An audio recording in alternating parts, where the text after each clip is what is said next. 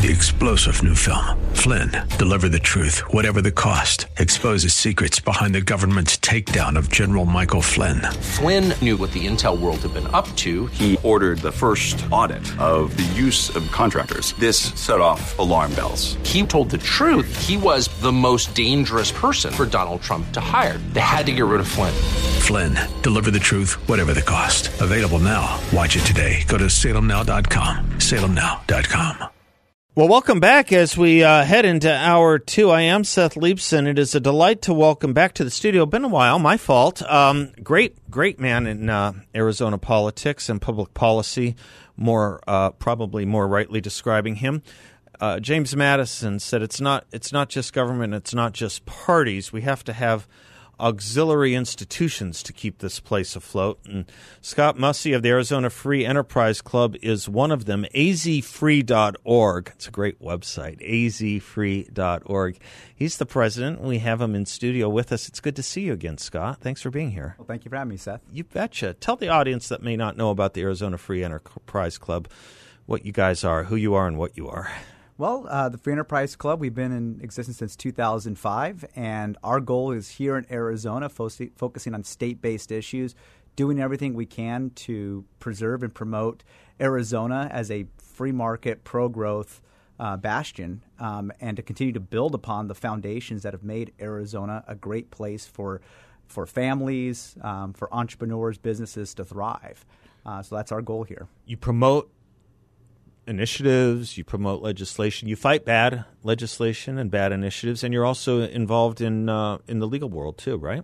We're all over the place. And you're grassroots as well. Yeah, we do all kinds. We're in lots of different things. That's just because there's lots of different fights. You can't win the fight of protecting our conservative values that we all cherish in just one realm. So it means taking it to the legislature, fighting on policy, doing research, litigating, fighting those fights, and then also engaging regular citizens, making sure that they know how to engage and activate and contact and communicate with their elected officials. One of the things we were talking just before you got here, one of the strategies of the progressive movement is to overwhelm you in lawfare areas. And I want to just put the pin in that, or the bookmark in that, for a bit later down the road in our discussion today. But I wanted to alert people that one of the things you're discovering or have discovered now is that they try to make life very hard on the conservative movement, don't they? If you stick your neck out, be prepared for them to push hard back, right, and make life as miserable for you as possible.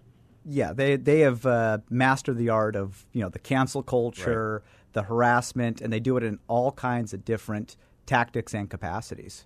Let's talk just a little bit about a few things that are at the top of your agenda at the Arizona Free Enterprise Club. Talk to us about, let's talk about Prop 400, first of all. Tell us about Proposition 400. Oh, thanks, Seth. Yeah, for those not familiar with this, it's been a discussion and debate over the last 18 months. There's this regional transportation tax in Maricopa County. It's been in effect since 1985.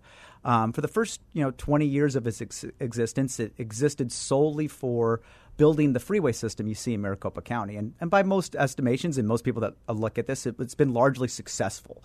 Helped with the growth of the community, connected the region together, expanded the area and the opportunities for Maricopa County. And what has happened in the last 20 years, and now it's currently being discussed now with this extension, is the plan has been morphed into something that has nothing to do with building our freeways anymore. Surprise, surprise. What it's a debate about now is using most of the funding for non-freeway purposes, expansion of transit and other things.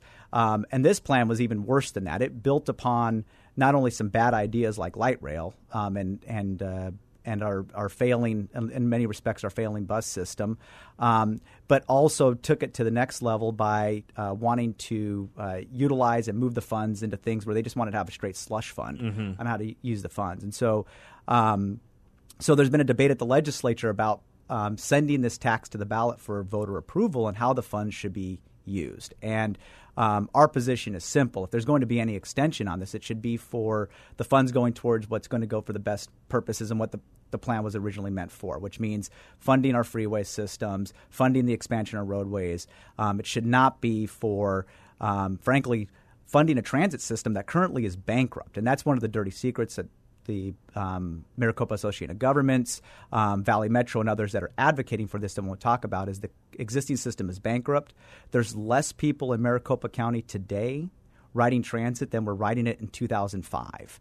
The pandemic changed people's behaviors more so than I think anybody predicted, and that means it should change how future planning has occurred. But the reality is that the backers of this plan, which are what we call the transit lobby, city planners, those that want high-density development, they want people out of homes, out of their cars, are the ones driving this plan. And right now, the legislature approved an alternative plan. Governor Hobbs vetoed it. And so it is our understanding that there's now current talks about what the next steps are going to be. But it's our position is that no plan should be sent forward that doesn't prioritize what's in the best interest of motorists and taxpayers in Maricopa County. Propositions generally are kind of tricky in Arizona, aren't they? I mean, there's sometimes they come up with a good idea that's worthwhile, but generally I am so worried about propositions given our voter protection act, and that I kind of view Arizona as a sitting duck for a lot of outside interests, out-of-state interests in financing things here. Yes, especially when it comes to statewide initiatives, we have become often what I describe as a petri dish for various radical ideas, often financed by out-of-state special interests, out-of-state liberal billionaires that want to parachute in, and they can pretty much buy their way on the ballot box. They can flood the zone, hiring paid circulators to gather signatures, and we saw this in the last couple of elections where we saw these radical ideas, whether it be looking to double our state income tax, mandate a Green New Deal energy mandate for the state. Unions have come in to push their radical ideas. And so this happens over and over again. And they take advantage of what was originally intended as a citizens-driven process, and now it's one that's largely bankrolled by these special interests. Yeah, this thing was originally, the brainchild of, the progressive movement, right? To give citizens a voice, the non-powerful a voice, if you will, or the non-elected a voice, if you will. And it's become completely corrupted, exactly the way you say. Any out-of-state billionaire can finance something, or multimillionaire can finance something here, or put together a group to do so. And then what it foists upon groups like yours and other Arizonans is to try and drop everything and rally to put money together to fight it, which is its own challenge. But then if it wins, given our special Voter Protection Act, it's really hard to change. Yeah, it really puts you up against the wall when these bad measures pass as far as addressing them, because in Arizona, if an initiative passes at the ballot, it can't be changed. Right. I think we're the only state like this. Is there one other maybe? No other state has a Voter Protection Act like what we have, where you cannot change the measure after it is passed. The good news is, I would say, with our initiative process, I think most voters are becoming aware of some of the issues related to this, where these out-of-state special interests are bankrolling these measures and pushing these bad ideas. And in the last cycle, we saw voters actually respond by passing a couple of good reforms. One, raising the threshold to do tax increases at the ballot. Right. The other, to stop what's been referred to as log rolling, where you try to put 25 different issues into a ballot initiative. Now initiatives are limited to a single subject.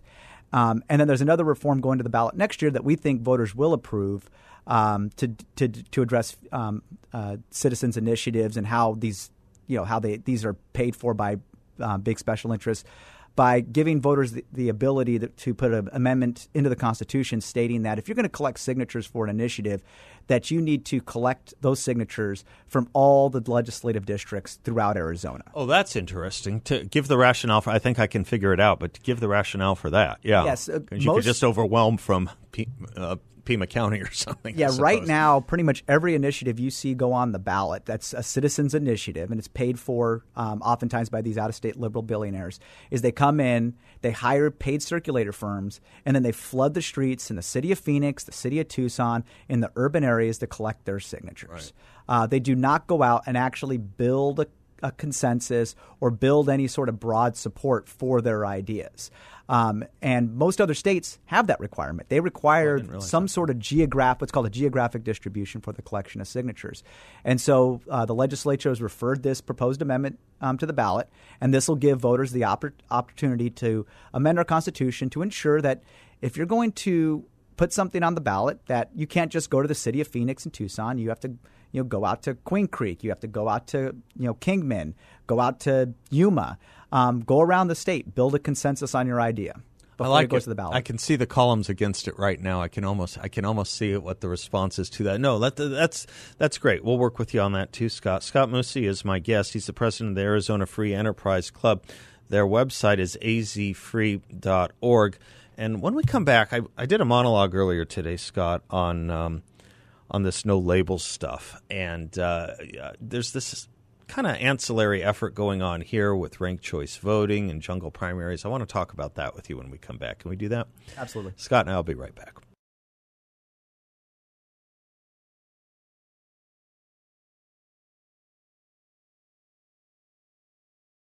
Welcome back to the Seth Leibsohn Show. It's a delight to have Scott Mussi in studio with me. He is the president of the Arizona Free Enterprise Club, azfree.org. Scott, I was talking with the audience in the previous hour about this no labels business, and I guess they just released their platform, if you can call it that, but their national platform, party platform, and there's kind of ancillary, or next to that, there's these efforts in Arizona to push things like ranked choice voting and jungle primaries. Talk to us about what's going on with these kinds of efforts and what they mean to you. Yeah, Seth, a lot of these are actually even tied to the ballot initiative process that we were talking about in the previous segment. But this is a national movement. It's been out there for several years. We've seen it successfully adopt ranked choice voting in states like Alaska, where they adopted it back in 2020. And it's this idea that our system is broken, and we need to moderate and pick different types of people that speak for this quiet majority out there that is getting silenced. And so we need to move to a new way of adopting our elected officials. And ranked choice voting is one of those ideas that has come to Arizona. There's an entire organization getting funded, likely from out of state, to help try to put this on the ballot in 2024. And and the way it would work is you go in, and you're supposed to rank your candidates, and it's this convoluted system on the way to do that. Well, the other one being discussed as well is jungle primaries, and they're talking about doing that as well. Very similar to ranked choice voting in some respects on how you pick people. California actually selects their candidates with jungle primaries. And so there's these competing factions now looking to do things, and it's all under the auspices that this is going to help moderate or fix the fighting that happens. Extremism, reduce extremism, reduce the margins that seem to always represent the parties, or too often represent the parties, according to these people. Anyway. That's their accusation, and it actually is false. There's no evidence that any of these types of reforms to, quote, fix our political system actually fix it. In fact, most of the evidence, it often creates new problems or makes the situation worse. And just speaking of the jungle primaries, a group out there, they're called Save Democracy, are saying that they're planning on running an initiative starting next month to do jungle primaries here. What they fail to tell you is that we already had jungle primaries on the ballot 10 years ago in Arizona, and it failed. It failed miserably. They also don't tell you that California's had jungle primaries for the last 10 years. Again, claiming that it's going to moderate. They've really made it moderate out there, haven't they? Oh, I mean, California is just functioning great, isn't it, Seth? Right. I mean, it's only what it's done is it's created a lot of the problems that the detractors said it would cause, is that it's reduced choices. It's actually created more of a uniparty in California, and frankly has made things more extreme in California and empowered the type of forces that often you don't want to see empowered in a election process. One of the things I notice about these, and you can end up in situations with these jungle primaries where once you get beyond the primary and the top two voters, that's basically what it is, right? It's the top two finishers go on to the general, something like that in theory. You can end up with no Republican on the ticket. I was just looking up, knowing we were going to talk about this. Dianne Feinstein was not challenged by a Republican in her last election in California. Can you imagine? There was no Republican fighting against or running against Dianne Feinstein. No, it eliminates choice. Yeah. It forces people into situations where they have to sit around, and if you're not the member of that political party, the only choices you're given is somebody from a party that doesn't represent your values. Yeah. And that is the whole point that parties exist. Yeah. Good, bad, or otherwise, if you're whether or not you're registered as a Republican, a Democrat, or even if you're unaffiliated, you make that choice, and that they exist for a reason. But the idea that the only choice you're going to be given is one particular political party, and make no mistake, that'll happen all the time, whether it be at the top of the ticket in those high-profile races, but definitely down ticket. When you start getting down into the legislative races and those other types of races, it will eliminate choices for voters. It seems to me some of these things happen to be solution searching for a problem in some respects. But am I too romantic, Scott, to say if you don't like the choices you're given, just get active? I mean, pick better candidates. What's so wrong about that? Is it too old-fashioned to say that? I mean, one of the things I do find problematic is, and you probably have seen some of this too, a lot of people say they don't want to be involved in the primaries. They'll be involved more in the general election once it comes and once the final primary. Well, how's that worked out? You guys got to get involved, not you. People got to get involved and pick better candidates. That seems to me the most democratic way to solve the problems of extremism to the degree it exists or where it exists. I would 100% agree with you, Seth, and I would just add on part of that too is a lot of this is driven not by a rejection of extremism, although that's often what is sold as a reason for that. Because what it is people and a lot of voters, and you'd see this whether it be in polling or just you could see it through just interactions when you talk to people. Most people are averse to that regular conflict. They don't like the combativeness. They want to see people get along. That's a lot of people that aren't engaged in politics. That's kind of how they want to. They're conflict averse. The people pushing a lot of these reforms prey on that. Yeah, of course. As their mechanism to try to build support. Yeah. Whereas the people pushing it, that isn't what they care about. In fact, they're some of the most conflict, active-seeking people you're going to meet. Sure. What they're frustrated about is that the current political dynamic, they've lost power. Right. And they've lost control. Yeah. And they want to regain control. And so if they think they remake the system, that they will regain control. Yeah. That's what this is about. Yeah. And that's where the money and the energy for these movements is coming from. Yeah, that makes all the sense in the world when you put it that way. And that gets us back to this no labels party movement that I was talking about. You read the platform, it doesn't stand for anything, but you look at the people behind it, and they're not conservatives. I'll just put it that way. You won't find conservatives involved in this. And it seems to me that in most cases, maybe in every case, I kind of want my parties to have differences. You can't take politics out of politics. I'm sorry, but we are about the conflict and clash of different concepts and opinions and ideas about how to run this place here. Sometimes, yes, a policy is going to have a point of view, and there's going to be other people who disagree with you. Welcome to politics. Welcome to participatory democracy. That's honestly, the idea that these people think that they can create some kind of end of history era of political sanity in this country by getting rid of ideology seems to me like it's another situation of a sitting duck waiting for the most the most pale versions of the most wealthy liberals dictating what we're going to be doing. You don't see conservative issues in these movements. Yeah. You just don't. Politics are going to be conflict is going to be inevitable in politics. Right. It always happens. But what you just mentioned as far as conservatives being involved, that's the other element that you'll see as well too, is that you never see these ideas largely getting pushed. You don't see ranked choice voting. No. You don't see them running to the deep blue states. No. You see them running to red states to push these ideas. Right. That's right. Scott Mussi is my guest. He's with the Arizona Free Enterprise Club, azfree.org. You put out a great piece the other day on kind of that controversy at ASU. You want to talk a little bit about that when we come right back? Free speech? Sounds good. You bet. Scott Mussi and I will be right back.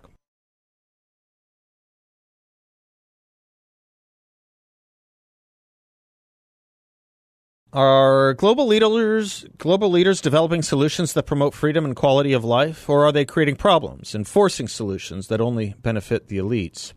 Midas Gold Group believes it's the latter. From draconian COVID restrictions, the decimation of small businesses, and changed election laws, which may have led to a Biden presidency, Midas believes your finances will be next. Under the guise of protecting you, you'll get monetary expansion, national debt, and reduced purchasing power, and their central bank digital currency will virtually eliminate your savings and purchasing privacy. The answer: convert a portion of your savings or IRA to physical gold and silver. Precious metals are a private currency used to store wealth throughout history. Hundreds, my listeners, and you all have trusted the veterans at Midas Gold Group. They're fighting for your financial freedom and privacy. Give the Midas Gold Group a call at 480-360-3000.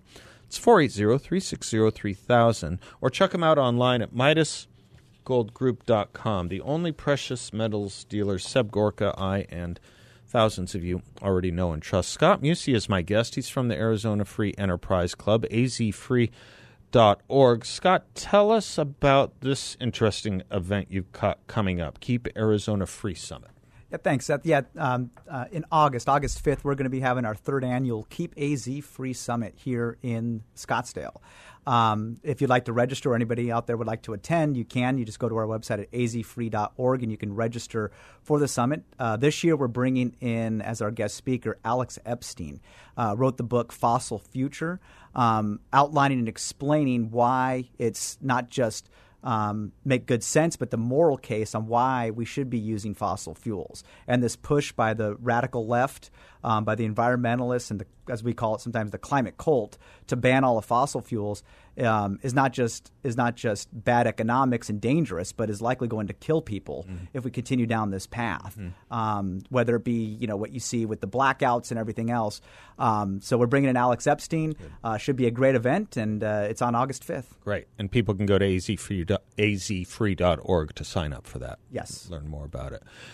Speaking of freedom, you guys put out an article. You got some pushback from ASU on it, but I guess we're all getting used to that these days. ASU deserves an F for its failure to uphold free speech, you guys wrote.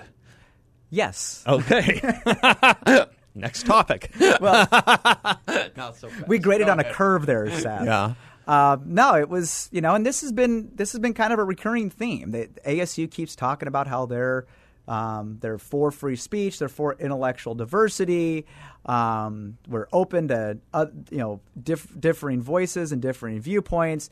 Except when those differing voices or different viewpoints ever want to appear or attend, whether it be a different school or center there that maybe leans to the right, that all of a sudden there's a bunch of pushback. And the most recent case was this issue at the T.W. Lewis Center where, you had a bunch of radical faculty members at the Barrett College attempt to boycott, harass the T.W. Lewis Center for trying to hold an event that, frankly, we're bringing in speakers that are not that radical. and that's the interesting thing. The avuncular Dennis Prager, whoever, right.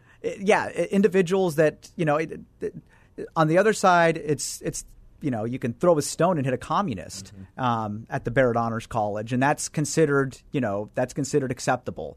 But with intellectual diversity, I guess if you want to be a communist on the campus, you can do that, but you can't be a conservative without facing these types of threats. And so we just kind of outlined both what happened there and previous instances where this has occurred. And now it appears that ASU's running for cover and attempting to say that they didn't do anything wrong. And we're looking forward. There's going to be a hearing tomorrow at the legislature, and we're looking forward to seeing that happen and given some of the voices that were involved in the middle of that an opportunity to say their side. Yeah, there will be. Let me let the audience know about it. Tomorrow morning at 9 a.m. at the state legislature, there's going to be a joint hearing. It'll be in the Senate.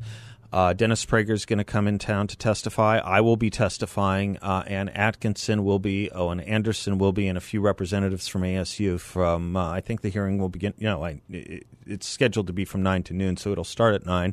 And it's a public hearing, so people should feel free in this audience to attend and come up and say hi.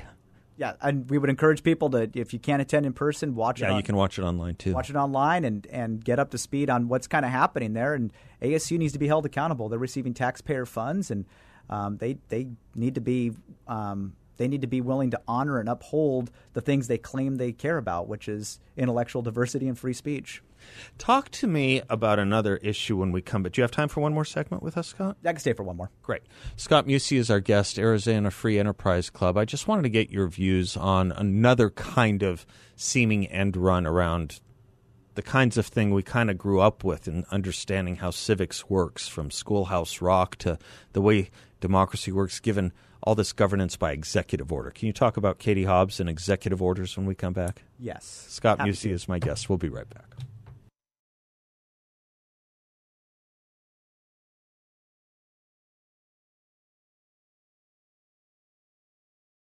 Welcome back to the Seth Leibson Show. Delighted to have Scott Mussi in studio with me. He's the president of the Arizona Free Enterprise Club. azfree.org is their website. Scott, talk to me about another thing you guys have been tracking and working on and against, which is this new form of government, which kind of renders the legislature unnecessary, it seems like, and maybe even renders vote for state legislators unnecessary. It's this governance by executive order that Katie Hobbs is perfecting to a fairly well. Just if there's a law in the book she doesn't like, she'll write an executive order not to enforce it. Yeah, she's I think hit the stage in her tenure now. We're not even a year in, where between her incompetence and her inability to be able to accomplish anything of substance, that out of sheer desperation, she's now doing the pen and phone routine, going in and trying to rewrite laws and and try to frankly violate our Constitution in multiple ways. But through these executive orders, we saw a couple more in late June. We've seen a couple of others that she did earlier in the spring, and it's becoming a reoccurring theme from this governor and what she's doing. One of the things, as long as we're talking about quasi-legal, let's talk about legal. You guys work on the legal front, and I teased this in the first segment. I didn't get back to it. I meant to. Talk to the audience about how the progressives work. Talk to them about what this issue of lawfare is and how they kind of try and bury you. The left has mastered what is often referred to as lawfare, which is just using the courts to both, to push their ideas, change laws, change constitutions, and pummel their opponents into submission. And they do it both through the weight of the size of their lawsuits and through the numbers, and often by the number of plaintiffs.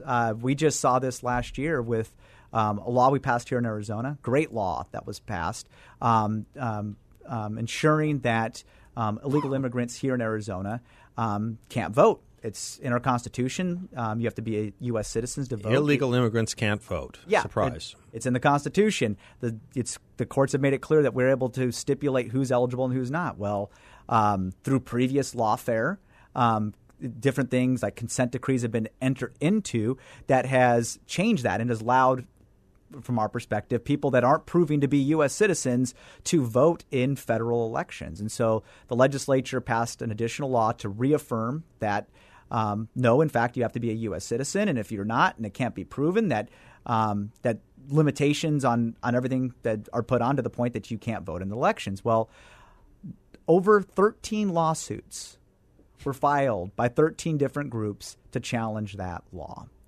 And through the course of that, we're not a party to that lawsuit, but a subpoena was issued against us, challenging us as part of trying to pull us into the lawsuit, asking for 5 years of communication. You're just minding your business. You're just working on this other stuff we've been talking about, and you get a subpoena. Got a subpoena, not even a party to the lawsuit, demanding all of this information, demanding all of our correspondence, our financial records, our internal legislative policy and research strategy, and then a mandate for a deposition that we have to go in and be deposed on this. This is a tactic they're using, turns out, all throughout the country. We're talking with national groups, and they're like, oh, yeah, this is something the left has just started deploying. They're going around and trying to issue subpoenas and depositions to third-party groups that have nothing to do with other litigation, all in the hopes of pulling them in, forcing them to spend money, their time, their resources, and attempting to gather information that otherwise they wouldn't be entitled to have. Wow. At a certain point, can we push back on any kind of I mean, these things are hard to push back against. You pretty much have to comply with things, but I would think at a certain level there's different abuses of process that could be alleged or something like that. I don't know. Well, it depends on who's doing it. Right. In these instances, when you're talking about the left and these progressive groups, no, Seth, you don't have to just comply. You fight back. Good. We're fighting back against this. And we have other partners in this. We're happy that the Goldwater Institute joined us in this effort to fight against it. They're helping us to file. They helped us file the motion to quash the subpoena in this instance because we're fighting back on it. No, when somebody's trying to bully you, you don't get bullied. Good. You fight back and you stand up to them. Good. I love it. We're against bullies here. And they have perfected this process with the overwhelming force. I mean, that's what they try and do. I'm just so interested in how the progressives push that one area, that voter ID, that somehow to prove that you're a citizen is a violation of any kind of constitutional or civil liberty. It just strikes me as such a hard argument, and yet they believe it with such an ardency. And they believe it to the point that if you oppose that, or you take the position that, in fact, you need to be a U.S. citizen, it has to be rooted in some secret racism. Right. That, it's because you don't like a certain person or individual based on the color of their skin, which is outrageous and offensive. We have polled this. Overwhelming majorities of the public believe that you should be a U.S. citizen to vote. And that's across all party affiliation. Democrats overwhelmingly believe that position. Yet this fringe minority is going out and pushing laws and going into court trying to defend the idea that non-U.S. citizens should be able to vote. And if you don't believe in that, it must mean you're a racist. Yeah, there's got to be some kind of offense taken to racial minorities who are being continually told by these progressive busybodies that they don't have access to ID, that they can't get an identification form of some sort or another. It's at some point got to rebound and not carry that much weight with the communities the people in the minority communities. I would think. I would think it's offensive. We don't believe it does. In fact, most polling and our experience going and engaging with these communities where our organization's actively engaged in Hispanic communities all throughout the state of Arizona, they don't like this at all. They don't want to be used as a pawn in this. Not. And most, in fact, the vast majority are U.S. citizens, and they're deeply offended by the idea that somebody doesn't have to follow the process, and they get special treatment that many of them had to fight years to acquire here in Arizona and in the United States to become a U.S. citizen. Yeah, there's a certain pride to it that's being diminished and taken away at the same time by these efforts from the progressives.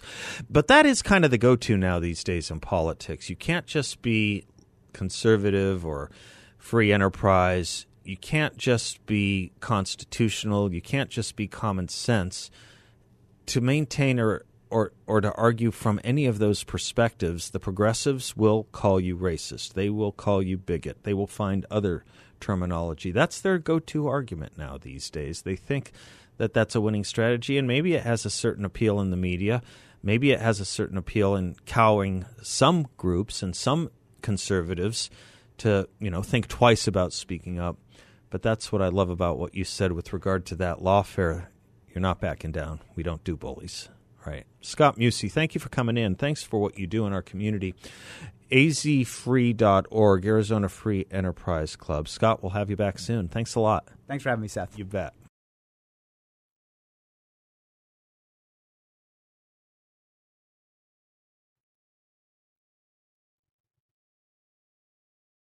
Folks, how do you think the Biden administration is handling the economy with the stock market's volatility and talk of recession, inflation, bank failures?